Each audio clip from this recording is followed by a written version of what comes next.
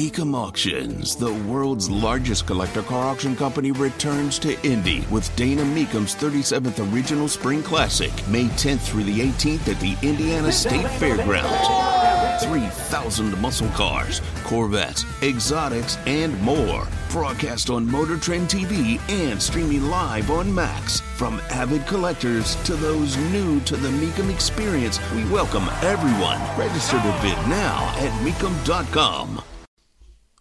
The grand total of what I know about Nick Fuentes couldn't fill a thimble. Because I never play in the Twitter world of the anti-Semites.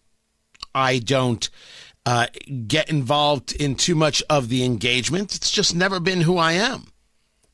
When I see somebody who's a putz, I usually just block them and move on with my day. Tony Katz, 93 WIBC, good morning. Now, maybe I'm wrong about that.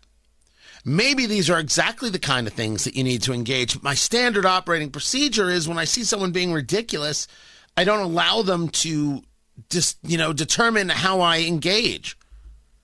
I see someone being a fool and all right, you go be a fool. I just don't want to be any part of it. Nick Fuentes is a guy who, white supremacist, to the extent that that's what they say, okay. Holocaust denier, based on his own words, you can't get me to be okay with Holocaust denial. You just simply can't do it. But Nick Fuentes has I don't know to the extent he still has a following from the far right. I have no idea if he has a legit following or people want to make claim he has a legit following so they could say, look at what a danger he is, and then say, look at what the political right's all about. I'm a conservative. I don't shy away from any part of that. I think you're fully aware of that by this stage of the game. If you were to equate me to Nick Fuentes, you're out of your damn head. That is, and by the way, that's going to come because the radicalness of people to say, well, if you're on the political right, you're a Nazi. If you support Trump, you're a Nazi. I mean, this is all they know how to say. When you lack intellectual capacity, this is what happens.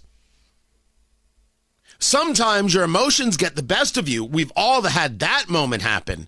But when you see people screaming Nazi, Nazi, Nazi, they're not actually engaged in anything rational. They don't want to hear you. They say it so they don't have to learn about you. Because the dehumanizing makes it easier for them, as opposed to the hard work of listening to what someone has to say. That said, I have no idea why Donald Trump had dinner with the man. Now, it didn't start with, hey, I'm having dinner with Nick Fuentes. It started with, I'm having dinner with Kanye West. Or was it lunch? It doesn't matter. It was a meal. I must tell you, I have zero issue with Trump doing this. Trump does this exact kind of thing. Kanye wants to go DEFCON 3 on the Jews. Well, that's just weird stuff, man. He's got a problem with Jews. That's weird stuff. If Donald Trump wants to meet with him because the guy's been friendly to him and Trump is a guy who likes people who are loyal to him and maybe he can help, well, then, okay. It's classically Trump to talk with people you disagree with. Remember, Trump is the guy who just got recognized for his work on Israel. I forget the name of the group that just recognized him. If you ask me if I think Trump is an anti-Semite, I don't. If he's got an issue with particular Jews, well, get in line. But that is different than anti-Semitism, and his policies vis-a-vis Israel are on point.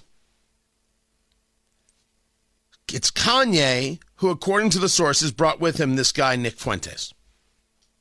Trump never should have had the lunch or the dinner or whatever it was. You allow yourself to have a meal with a guy who you don't know who it is? You don't know who it is? And how in the bloody hell did this guy get into Mar-a-Lago? I don't think I could just be Kanye's +1 to Mar-a-Lago. Something tells me there's going to be a bit of a check about me. Someone's going to take a look at some things.